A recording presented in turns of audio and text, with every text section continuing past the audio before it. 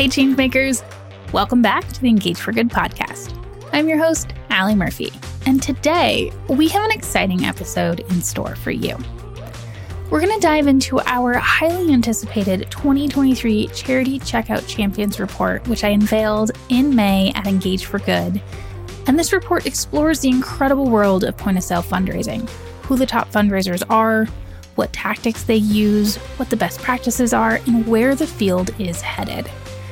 Now, I know you're eager to get all of the juicy details, but I'm just going to give you a taste of what this report has to offer. If you want the full scoop, you can find the complete 22-page report in the show notes at engageforgood.com.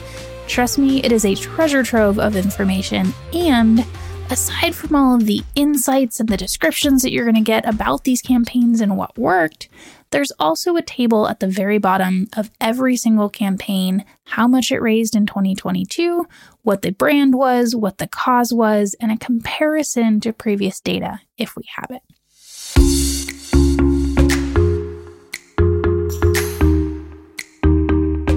So what exactly is a charity checkout champion? Well, for those of you who are familiar with EFG and our work in point-of-sale fundraising, and maybe you work in point-of-sale fundraising, you probably have a good idea. But just in case, let me break it down for you. A charity checkout champion is a campaign that raised $1 million or more through consumer donations at point of sale within a given calendar year. That can be in-store, in-app, in-game, or any other creative avenue. The key is that these numbers can only include consumer donations, no match contributions allowed, and they have to happen at point of sale. All right, let's dive into the highlights of our report. As I started this project, honestly, I couldn't help but wonder how the results would stack up against the challenges we faced in 2022. There was a war in Ukraine, inflation, layoffs, and labor shortages, just to name a few. And honestly, I was wondering if campaigns as a whole would be down significantly, if campaigns would have been stopped or raised far less. And while some of that is true, the results of the overall field and the health of this field are actually surprisingly good, which is great. So hold on to your seats for a second, because the 2022 results are, as I said, they're astonishingly good. Despite the obstacles, we saw surprising consistency in the number of qualifying programs, with 77 campaigns making the cut, which is just one more than we had in 2020. That said, there was significant change in the list composition this year. This year, we've got 44 initiatives that appeared in both analyses and 33 programs that weren't on the 2020 tally. On the flip side, 32 programs from 2020 didn't requalify for a variety of reasons. Well, my friends, change is inevitable. Okay, let's look at the 2020 details in numbers. Brace yourselves, because these 77 campaigns raised a jaw-dropping $749 million collectively, which represents a whopping 24% increase since our 2020 report. And if we take a step back and we look at the cumulative funds raised by these campaigns since they began, they've raised an astonishing $6.7 billion over the last 3 decades. Wow. That's pretty neat. But wait, there's more. I'm excited to unveil the top 5 point-of-sale powerhouses of 2022. These are the top 5 that raised the most amount of money. Taking the crown yet again at number 1 is eBay and eBay for Charity, which raised a staggering $107 million, supporting a wide range of nonprofits. Fun fact, eBay and Walmart are the only $2 billion club members, meaning they've each raised over $1 billion at point of sale. Coming in at number 2 is Albertsons Companies Foundation, raising an impressive $67 million to support hunger relief, Ukraine aid, and various other charitable causes. And at number 3, we have a newcomer with a grand entrance. Walgreens raised a whopping $50 million in partnership with Comic Relief. And as you might have guessed, since they're new to the top 5, this was the most successful campaign in their history. Next up at number 4, we have another newcomer, Costco. This brand raised an impressive $49 million in partnership with Children's Miracle Network hospitals. And last but certainly not least, at number 5, we have PetSmart, raising $46 million to support PetSmart charities. If we were in person, I would ask you to give a round of applause. All right, let's dive into some key findings from this year's report. There are 2 main factors that contributed to the impressive 24% increase in total funds raised compared to our previous study. First, the adoption of Roundup continues to grow. In 2020, 47% of campaigns offered Roundup as an option. And in 2022, that number jumped to 67%, which is a remarkable 43% increase in adoption. Secondly, there's been a significant increase in the integration of electronic point-of-sale technology, with 64% of campaigns utilizing it, which is a 14% increase since our last report. Okay, and then one of the questions that I get year-round is, what are the most frequently requested donation amounts? Well, I'm glad you asked.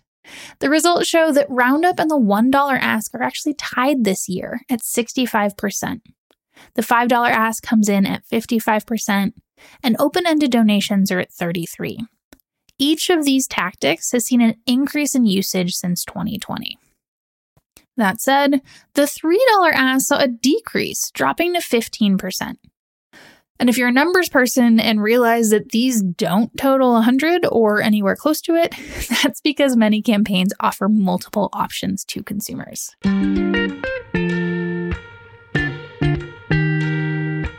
And last but certainly not least, I want to leave you with 7 best practices that you can apply to your own POS fundraising efforts. Number 1, engage your employees. Brick and mortar retailers know that engaged employees are an absolute game changer. They serve as frontline ambassadors for any point of sale effort, and their enthusiasm and cause knowledge can honestly make or break a campaign. So establish a robust education system and work together to ensure that everybody is on the same page. Number 2, emphasize local. When a cause hits close to home, people are naturally more inclined to open their wallets and contribute. And this might be even more important as the cost of goods continue to rise. So help both employees and consumers understand the local impact of their donations.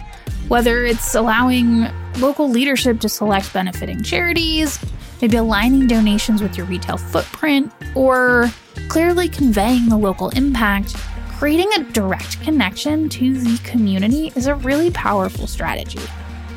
Number 3, move beyond the register. Point-of-sale fundraising is just one piece of the puzzle.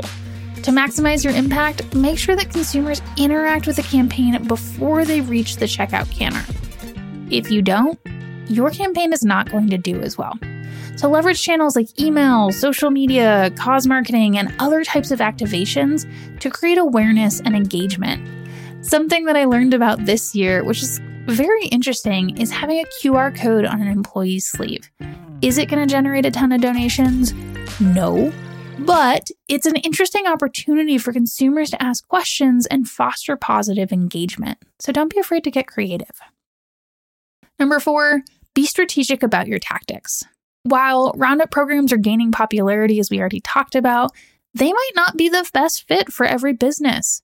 Consider the nature of your organization and your target audience.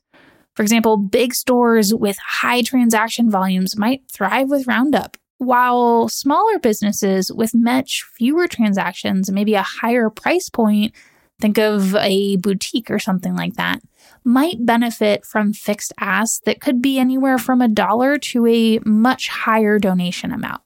So pick the tactics that align with your organization's goals, your target audience, your consumers, and then of course, test and iterate as needed.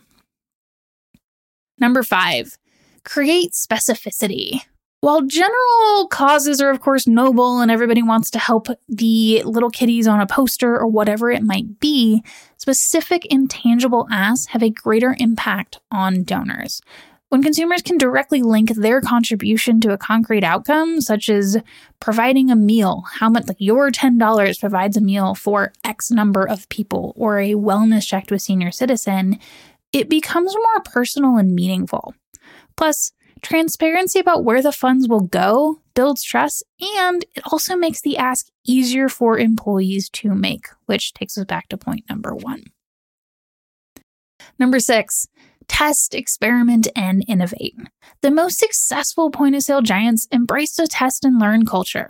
They constantly roll out small pilots, maybe even in just one location, and they use them to assess the effectiveness and the engagement of different components. So maybe new tactics, maybe it's messaging or donation amounts or collateral and different visuals. Make sure to stay informed as well about the latest developments and continuously innovate, because we know that new technologies are going to continue to emerge. And number 7, say thank you. One of my favorite things. Never underestimate the power of gratitude in point-of-sale efforts. A simple thank you can go a long way in acknowledging consumers who contribute. It can be something like ringing a bell or having an employee or an associate simply say thank you. Recognize employees who go the extra mile and express appreciation for the impact made on a specific cause. Also, share messages of thanks from beneficiaries. This can be a great way to reward the retail team for a well-executed campaign. You can also send out emails to your consumers that their donation, paired with those of others, contributed to X. And again, try and make that one specific. If you're hungry for more insights, mark your calendars for July 27th, when we'll be hosting a point-of-sale webinar featuring corporate and nonprofit leaders. And remember, the full 22-page Charity Checkout Champions report, which is beautifully designed, if I do say so myself, is also available at engageforgood.com. Now, before we wrap up, I have some news for you. The podcast will be going on a summer vacation, and by vacation, I mean summer break. But don't worry, we'll be back on August 8th with a whole bunch of new exciting episodes in store. First up will be a behind-the-scenes interview with our Best of the Best Halo Award winner, Duncan and the Duncan Joy in Childhood Foundation. Thanks so much for tuning in and being a part of the Engage for Good community, and have a wonderful summer. Until next time, stay inspired and keep making a difference. Thanks for listening.